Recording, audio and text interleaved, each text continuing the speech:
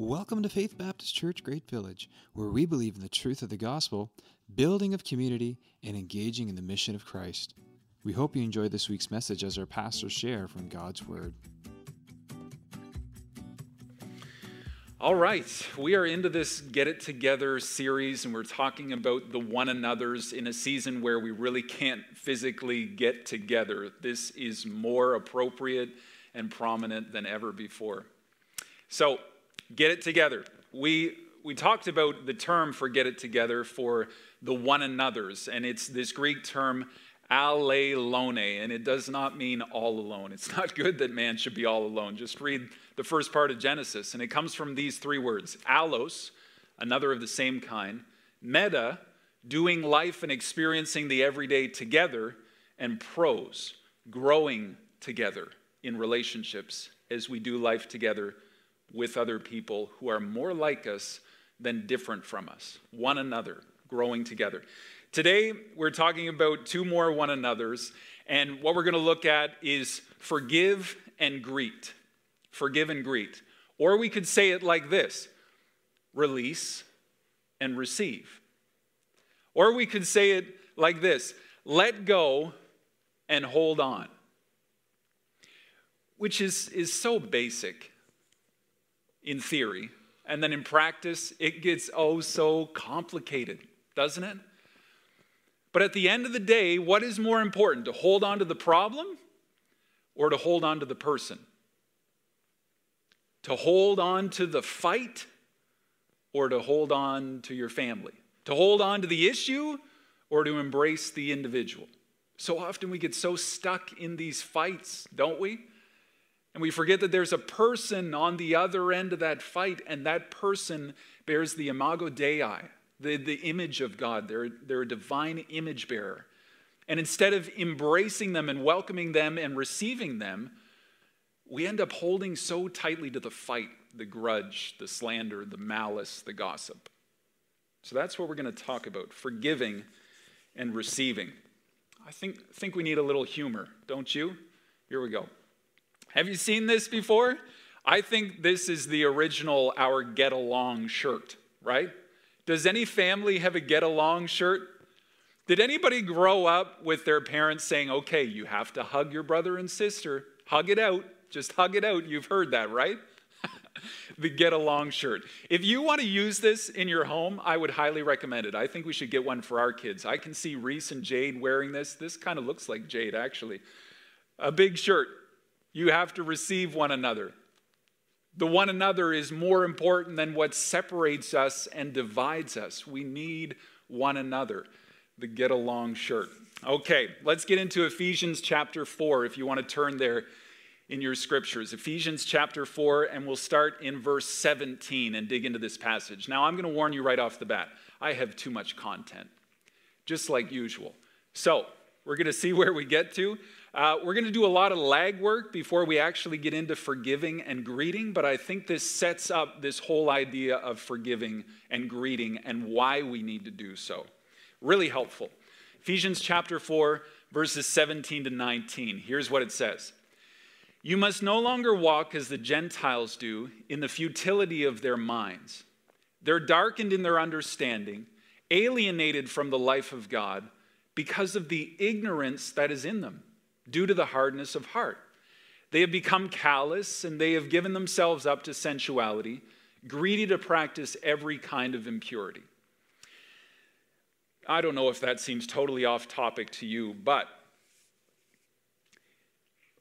I hope my kids will forgive me for using this term. Sometimes we just assume people are stupid, don't we? We call them foolish. And we say things like, why would you act like that? Why would you talk like that? And what Paul is saying is, you can't hold somebody accountable to a Jesus standard if they don't know Jesus. Why would you hold the world up to a standard that they don't know? If somebody doesn't know Jesus, you can't expect them to act like they know Jesus. If somebody's never heard God's truth, you can't expect them to live out God's truth. We can't judge the world the way that we judge our brothers and sisters in Christ. You see, our brothers and sisters in Christ, we know. We can hold ourselves against Jesus because we know Jesus. We've heard the truth, and we're about to talk about that. But the world, if they don't know Jesus, if they don't know God's truth, you can't hold them up to that standard. When you talk to your kids, or you talk to, a friend or a coworker, or maybe somebody who works under you, and you say, "Why would you do that? Why? Hey, sit on timeout. You're not supposed to." And then my wife lovingly reminds me, did you actually tell them they couldn't do that? I don't think you actually had that conversation. They didn't know that. They were just acting in ignorance. You should have told them before you got them in trouble for something they didn't know they were going to get in trouble for. Do you see what I'm saying? All right. Ephesians chapter 4 and verse 20. That's not the way we learned Christ. We know better. Assuming that you've heard about him, you were taught in him, as the truth is in Jesus. He's the way, the truth, and the life. Put off your old self, which belongs to your former manner of life, the way that you previously lived, and is corrupt through deceitful desires. Be renewed in the spirit of your minds. Doesn't that sound like Romans 12:2? Don't be conformed to this world, but be transformed by the renewing of your mind, that you may prove what is that good and acceptable and perfect will of God. Be renewed in your mind. And I'm missing some parts of my letters here. Put on the new self, created after the likeness of God in true righteousness and holiness. Put off the old self, put on the new self, renewed in the spirit of your mind. You know what that means? It means a new level of thinking. It's like a new level of sanctified reasoning. When we come to know Jesus, we put our faith in Jesus, we make him the Lord of our lives, we think differently. We take on his perspective. We take on his mind, his thoughts for the world, his thoughts and his ways of living, his teachings. When we come to know Christ, we should think differently. We should think on a different level, a sanctified level. Not that we're better than everybody else. We just know Jesus. And Jesus changes the way that we think. We get rid of the old self. We put on the new self. I have an old self. And he likes to make his way out in my words and my thoughts and my actions all the time. I have this inner desire that's just natural. It's a propensity towards greed and impurity. And I know you do too, because it's the human sinful nature. It's the old self. But knowing Jesus pulls me from that. It forgives me of that. It changes the way I think, and there should be a change in my life. Knowing Jesus changes everything.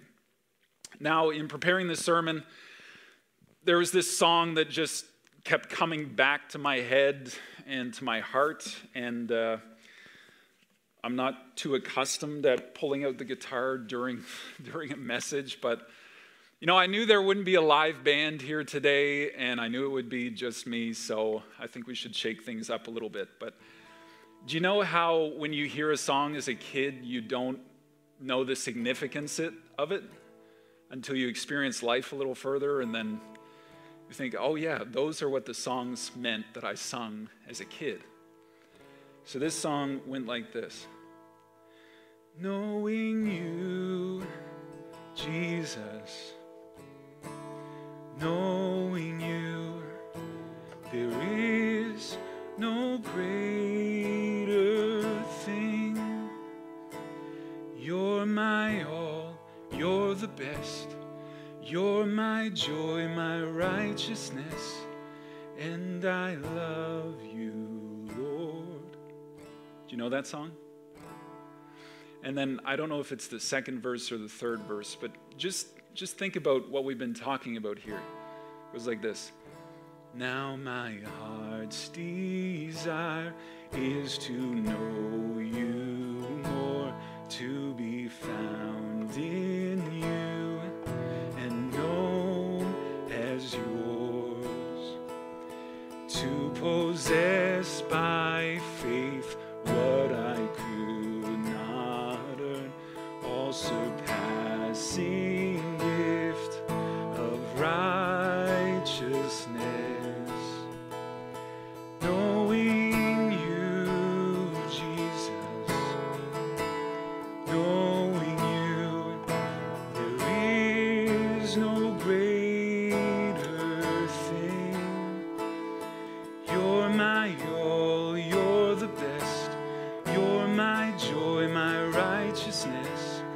and I love you, Lord.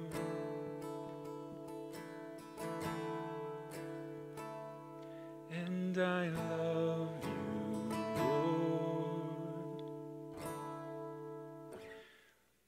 Knowing Jesus changes everything. And I love that third verse where it says, my heart's desire is to know you more, to be found in you, to be called as yours, to possess by faith what I could not earn, an all-surpassing gift of righteousness. So when we talk about the old self and we talk about the new self, and we look at people who are stuck in that old way of living, and we judge them. We say, how could somebody talk like that? How could somebody think like that? Forgetting the fact that before we knew Jesus, that was us. We didn't know any better. And it's only because of this all-surpassing gift of righteousness that Jesus has given us something that we couldn't earn. It's not based on our performance, but somehow we get this thought that our performance has got us to where we are, and other people should be where we're at, but the only reason we are where we're at is because of the gift of God through Jesus Christ. The old self and the new self. Here's what the old manner of life looks like. Ephesians chapter 4, verse 25. Therefore, the old self, the new self, because we know Christ. Therefore, having put away falsehood, let each one of you speak the truth with his neighbor, for we are members one of another. The old life looked like living a lie, telling lies, being fake, not knowing who you really were. The new life in Christ is telling the truth, knowing the truth, that we were made in the image of God, that we were designed for relationships, that Jesus died to pay the price for us. We're no longer living and telling lies. Now we're living the truth. It's so easy to tell a lie, isn't it? We talked a little bit about that last week. Look at verse 26. Be angry and do not sin. Do not let the sun go down on your anger. Give no opportunity to the devil. Some versions say a foothold to the devil. It's like you're leaving the door open and inviting him in. The longer you hold on to that anger and that bitterness. Anger is so natural and so powerful, isn't it? Before knowing Christ, it's one of the ruling desires in our life and in our heart. Anger. Anger against sin, righteous anger, is a good thing. You can be angry at sin. We should be angry about sin, but we need to love sinners. See the difference? The fruit of the Spirit is love, joy, peace, patience, kindness, goodness, faithfulness. If you want to invite the devil to have a heyday, then you should hold on to your anger. You should hold on to your bitterness. You should hold on to your wrath. You should put a post on Facebook and try and find people who are angry at the same thing or angry at totally different things, and you can just all share in your anger and feed it and hold on to it and grow it within you, right? That happens all the time. We think that it's going to make us feel better, but really it just gets us entrenched in this clutch of anger, and we hold on to it so long it's holding on to us. There was this article put out by Harvard, and it said this: once activated, anger can color people's perceptions. It's like anger glasses, goggles that you're wearing. It helps to form their decisions, guide their behavior, while they remain angry, regardless of whether the decisions at hand are related to the source of their anger.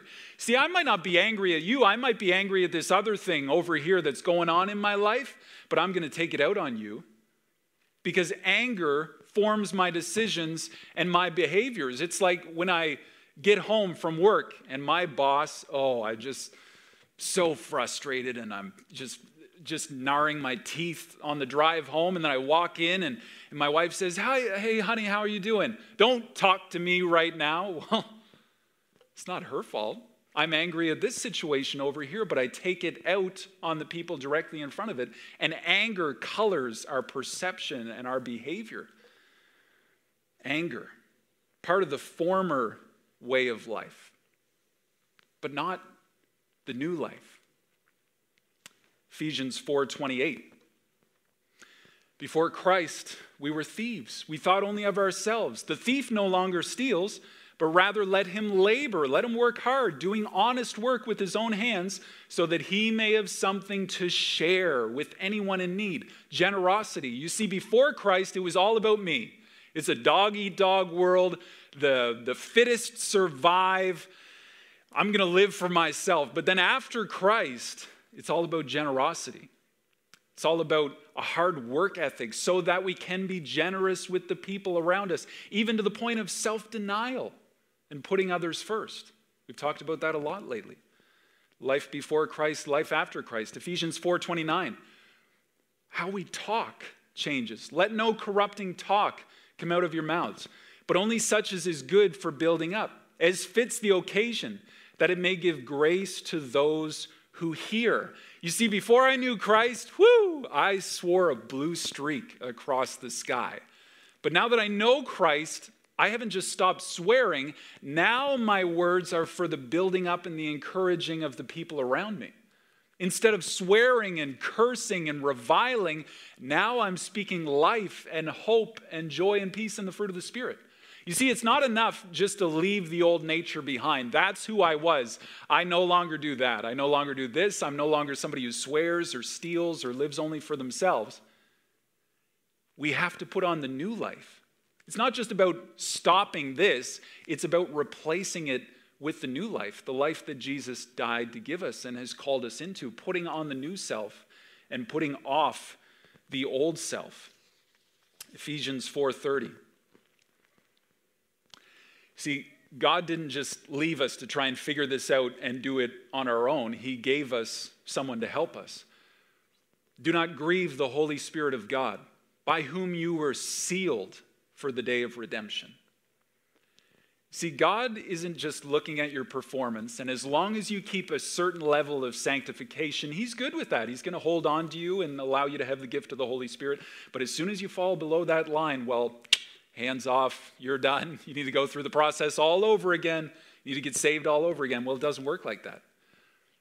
Ephesians says that the Holy Spirit is our seal, like our stamp. He seals us. He holds on to us. He sticks to us. He clings to us. He does not let go until the day of redemption, the day when we stand in the presence of God in perfection for all of eternity. And we know the fullness of being with God in that place. He seals us. And grieving the Holy Spirit. The Holy Spirit serves many functions. He's God's gift to us when we trust Christ. Jesus said, I'm going to send you another comforter, right? He's our comforter. He's our advocate. He's the one who comes alongside, the paraclete, to guide us into safe harbor. He bolsters the conscience that God has placed within us. The Holy Spirit convicts us of sin, encourages us in righteousness. And the Holy Spirit pulls us from our old ways and guides us into this new life that we have in Christ. We grieve the Holy Spirit when we continue to cling to that old life. When we continue to practice the sin of our former life, we grieve the Holy Spirit. But He doesn't leave us. He's not remaining with us while we hold a certain performance. He's not holding that stick out, waiting to smack us when we step out of line. He holds on to us until the day that we're called home. Look at verse 31. Try and get practical here. Let all bitterness and wrath and anger and clamor and slander. Just write that list down. That's a good mirror to look into once in a while, right? Be put away from you, along with all malice. Now let me point out two words. Let and put. Let. If you're letting someone do something, who's doing the something? Well, the someone, not you. Right? So who's doing the putting away in this verse? The Greek term here means to take away. It's really hard to take something away that you have your grasp on, isn't it? You can't take it from this hand and now it's taken away because now it's in this hand. Somebody else has to do the taking, and our role is to let them. That's the Holy Spirit. The Holy Spirit wants to remove that old life from us so that we can fully embrace the new life. And our job is to let go of bitterness, wrath, anger, clamor, slander. But those things are so juicy, right? When somebody spills the tea and there's just this juicy gossip that you just want to hold on to, right? And then tell the next person and the next person. It's so easy to cling to the former way of living. And the Holy Spirit says, let me take that away. Just open your hands, release it. Let me put it away from you. The Holy Spirit wants to take away your rage, your anger, your backbiting, the way that you yell at people, maybe not to their face, but certainly as you're driving away in the car, right? I've had some good yelling sessions like that by myself in the car. The Holy Spirit wants to take that away, and you need to let that happen. So how do you release? How do you release the grudge, the anger? What role does confession play in that we talked about last week? Look at verse 32. This is our key verse. We finally made it here. Be kind to one another, tender-hearted, forgiving one another, as God in Christ forgave you. We looked at this verse in our Be a Good Human campaign last fall. Justice, mercy, walking in humility. We talked about mercy. Steve talked at length about forgiveness and this whole aspect of forgiveness. Forgiveness, it's the Greek term charizomai. It's a gift. It's a gift we give, a gift of grace. It's where we get our word for charity, to give a gift freely, no strings attached. I'm not forgiving you if you do this for me, or if you change your ways, or if you say you're never going to. No, I forgive you. It's a free gift, no strings attached. Now, Paul starts this section talking about blindness, about callousness, about a tough heart of those who don't know Christ. And it's simply because they don't know. They haven't been taught yet. They need somebody to tell them, to preach the gospel. But we know what God has done for us, and therefore we have to be tender, kind, and forgiving because we know that God has forgiven us. That's the whole crux of the matter. If forgiveness is giving freely, then the opposite of forgiveness is holding tightly, letting the sun go down on our wrath, and hanging on to clamor, resentment, malice, bitterness, holding on to your grudge, holding on to it, not letting it be taken away by the power of Spirit, holding on to frustration. That's the way we used to live before Jesus. Before Jesus, man, if somebody cut us off, if somebody said something behind our back, if somebody talked to us in a certain way, that person's done. Cancel culture, right? Just be through with them, be done with them. You're better without them. Cut ties, But now that we know Christ, and because God has forgiven us our debt, we need to forgive others freely. No strings attached. And we could go so far into this forgiveness topic. It's one thing to talk about what God has done for us, but think about the great stress and anguish it caused Christ as he hung on that cross and said, Father, why have you forsaken me to forgive the sins of the world? Forgiveness isn't easy. It's sacrifice, great sacrifice. It can come at great cost. Thank goodness God doesn't cancel us. Thank goodness God doesn't let go or just drop us if we don't maintain a certain level of performance or something. John chapter 10 and verse 29. My Father, who's given them to me, is greater than all. No one can snatch them out of my Father's hand.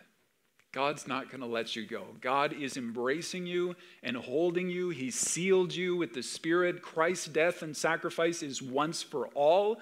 Your sins are paid for if you've trusted Christ as Savior. God's not going to let you go. Your name is engraved on his hand. He won't let you go. So once we've forgiven, we've given the gift of grace, we've released anger, bitterness, slander, we've allowed the Holy Spirit to put that away from us in this sanctification process, we've changed the way we think. Now what do we do with this person?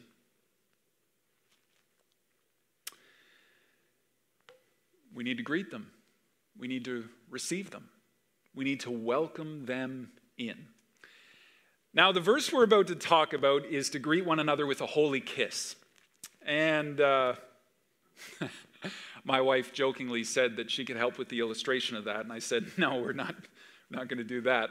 But it's kind of been the source of jokes for a lot of years, hasn't it? Greeting each other with a holy kiss. And there's a guy on YouTube named Carl Sweater. Is he from our group curriculum, do you know? He's on a channel called Sunday Cool. Instead of Sunday School, Sunday Cool. And he makes this funny video about church greetings. And he talks about the classic handshake, and then the handshake where you don't get a good connection and it's just kind of awkward. He talks about the awkward hug. He talks about the guy who's always punching everybody in the shoulder, right? A little too hard. And then he's talking about the teaser, like I think of Jason McClellan, tapping on the shoulder and then hiding on the other shoulder. He talks about all these greetings, high fives, hugs, arm over the shoulder. And then this really awkward greet each other with a holy kiss, right? He's trying to be humorous about that. But what does it mean?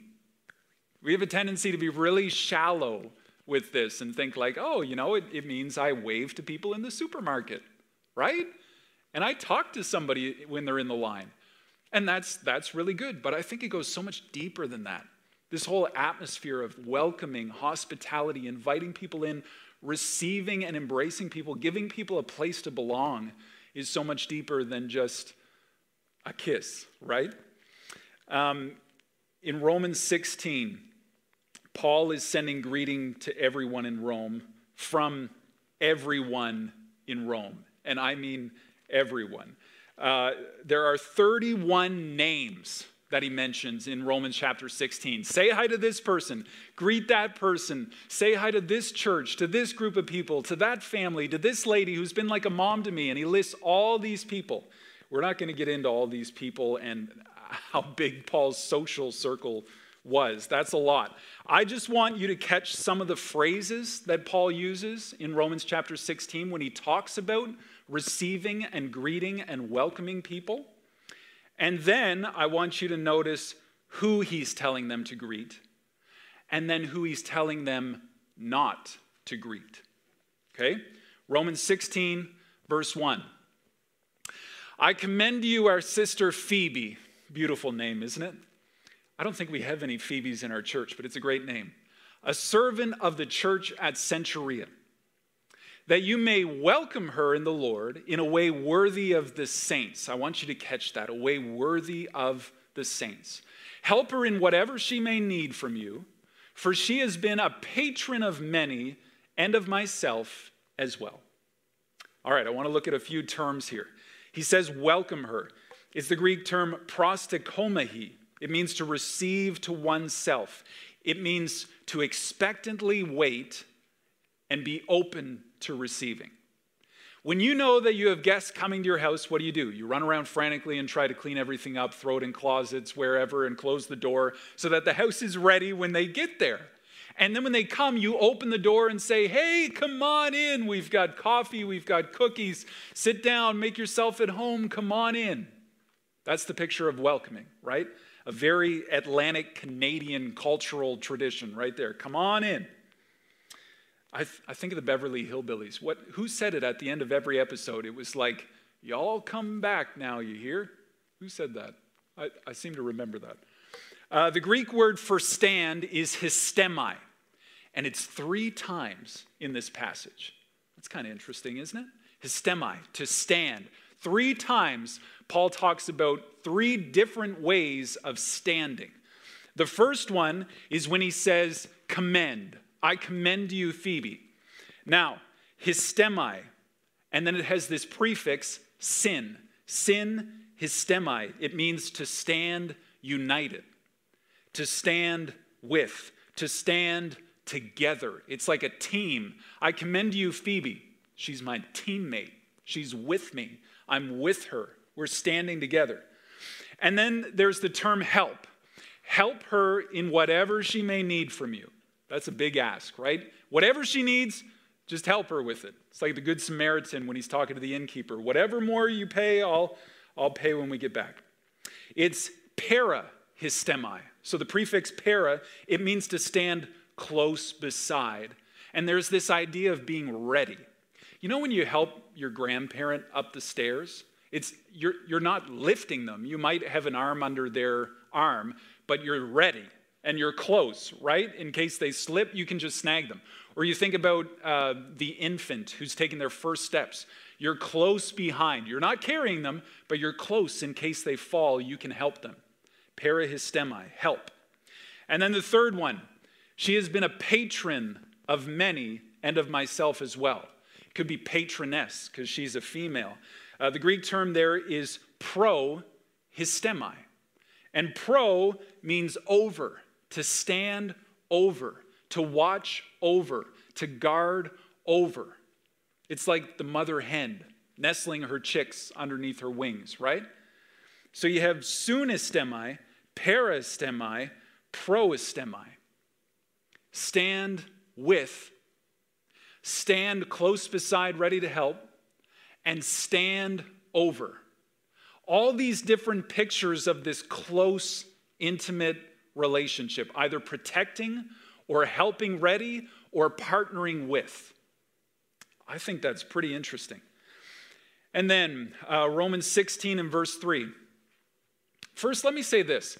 When we were talking in Ephesians chapter 4 and it talked about the old self, every one of those actions was against. Standing against. Standing in opposition to. Gossip and slander and malice, that's against another person.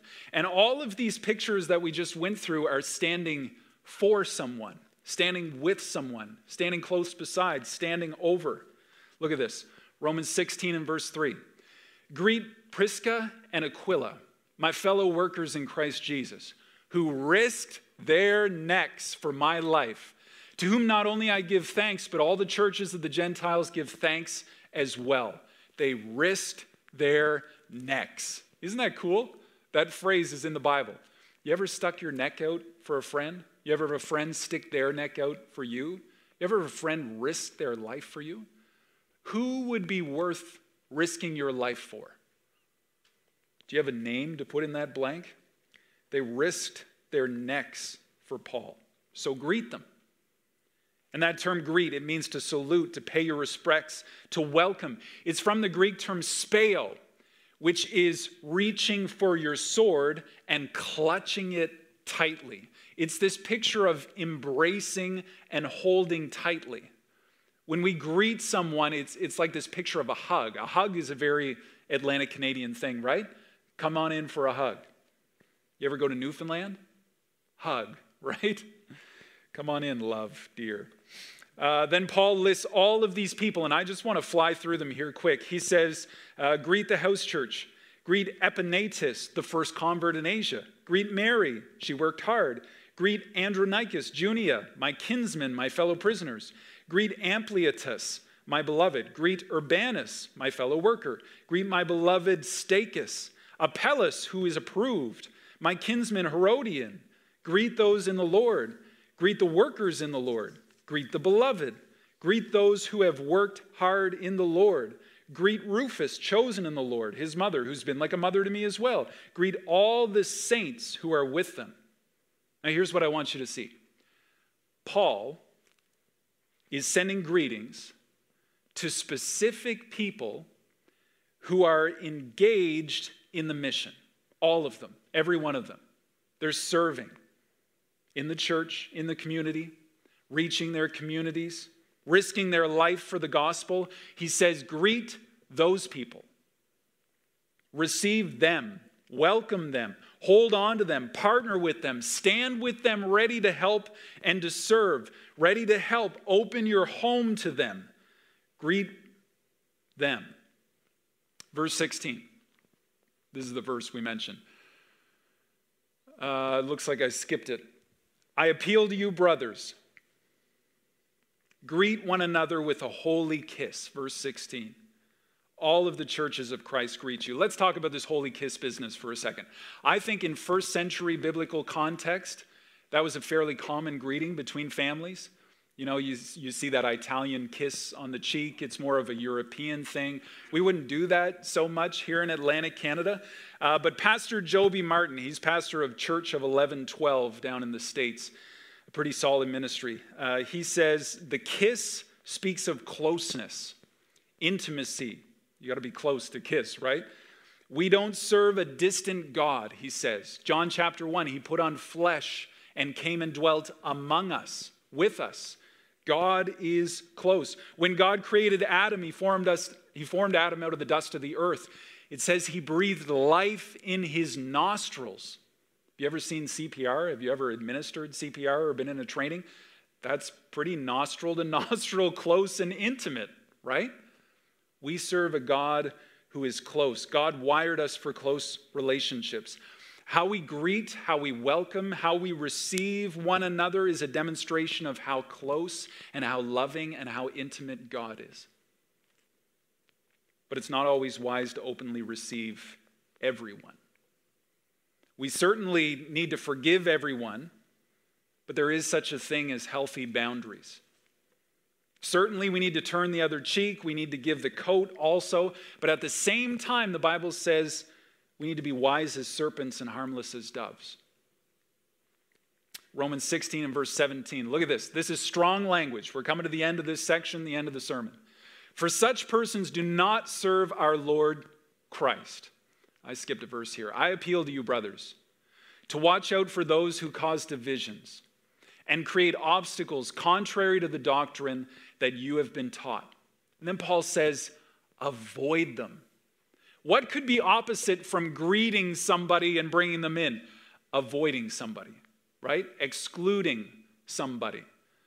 The term implies bowing out. Yeah, thanks for the invitation, but no thank you. Paul says, look, greet all these people who are engaged, who are serving in the mission of the church and carrying on the mission of the church in their communities, but avoid people who stand contrary to the truth. Now, is he talking about the world? Is he talking about people who are still in the former life, who haven't met Jesus Christ, who don't know better? No, I don't think he's talking about them at all. He's talking about people who've claimed the name of Christ, but are standing contrary to the word of God. He says, avoid those people. These people are not engaged in the mission of the church. Instead, they're standing against it. That can be difficult to determine. So here's what it looks like. Divisions. You know what that means? Dixa hostasis. Standing against. Paul just talked about commending Phoebe, right? She stood with me. Stand by her and help her. She stood over me. These people, they're standing against divisions. And then obstacles, it's like a rock in the path that you trip over, a trap that's set for you. And then he says, avoid them. That is strong language. You know, I've heard many times, especially in this season, people say the Bible says include everyone. Nobody gets left out.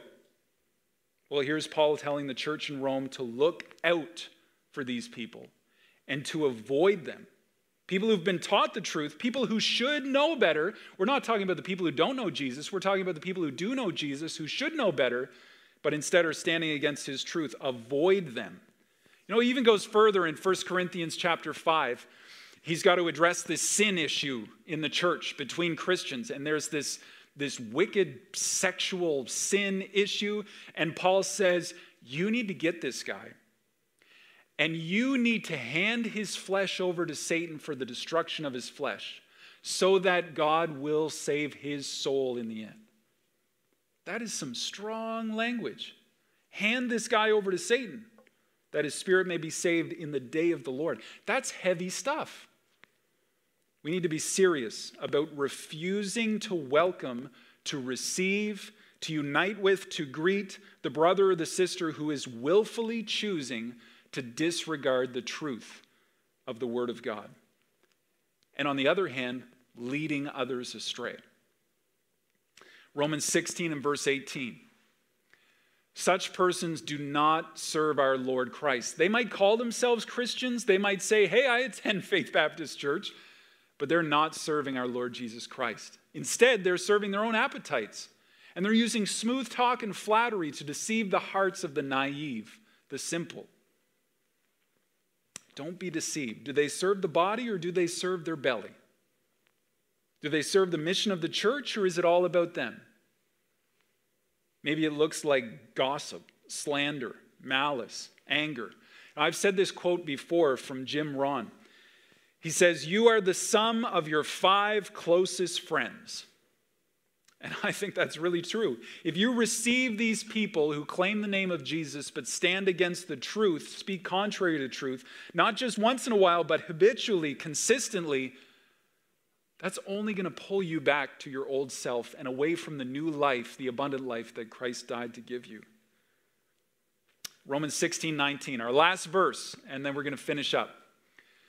For your obedience is known to all, so that I rejoice over you, but I want you to be wise as to what is good, innocent as to what is evil. Doesn't that sound like wise as serpents, harmless as doves? The God of peace will soon crush Satan under your feet. The grace of our Lord Jesus Christ be with you. The God of peace, crushing Satan. Jesus crushed the serpent's head when he died on the cross and he had victory over sin. But ultimately, one day, we are going to see all of Satan's efforts thwarted and stopped for all of eternity, and there will be perfect peace. It's not easy to make the conscious decision to refrain from fellowship with a brother or sister in Christ who is standing against the truth. Those conversations are so tough. And I would say avoiding a brother or sister in Christ because of this issue is the exception, not the rule. But the question is, before you do that, have you had the tough conversation with them? Have you sat down with them and said, look, I know that when we're together, a lot of times gossip comes up and it turns into slander and it turns into malice and it turns into pride. And these things are not practicing the truth. We can't do this anymore. And if it doesn't stop, you need to stop that relationship because it's not healthy for the mission of Christ. It's not healthy for your sanctification, for their sanctification. And ultimately, it's God who's going to bring peace. Look, I love you, but you have to stop this sinful practice, or we're not going to be able to keep meeting like this. If you claim the name of Christ, you can't act like this. And if you're going to continue to act like this, then I cannot keep associating with you and greeting with you and opening my arms to you because it's not healthy for me. It's not healthy for the mission of the church. That's difficult. It's not easy. And it kind of sounds contradictory to this whole idea of forgiving one another. And I guess I'm going to have to leave you with that tension because we're well out of time and I finally made it to my last page. But if you want to talk further on these things, I would love to chat with you about them. I missed the opportunity at the end of the service to greet at the door and you'll get 1 or 2 or 3 conversations about the content and dig a little deeper. I missed that. So if you're thinking about this, if this has struck you, maybe it's going against what you thought or what you still think, I would love to chat that through with you. That would be great. So would you reach out, fill out that Connect card, or for the 12 of us who are in the facility, let's talk after the service. Would you join me in prayer as we close the service? God, I thank you for who you are today. Thank you for your love for us. Thank you that you have forgiven us, that you have removed our sin as far as the east is from the west, the Bible says. We praise you, Father. God, we pray about this whole idea of greeting one another and welcoming one another with open arms, receiving one another. God, give us discernment. Give us wisdom.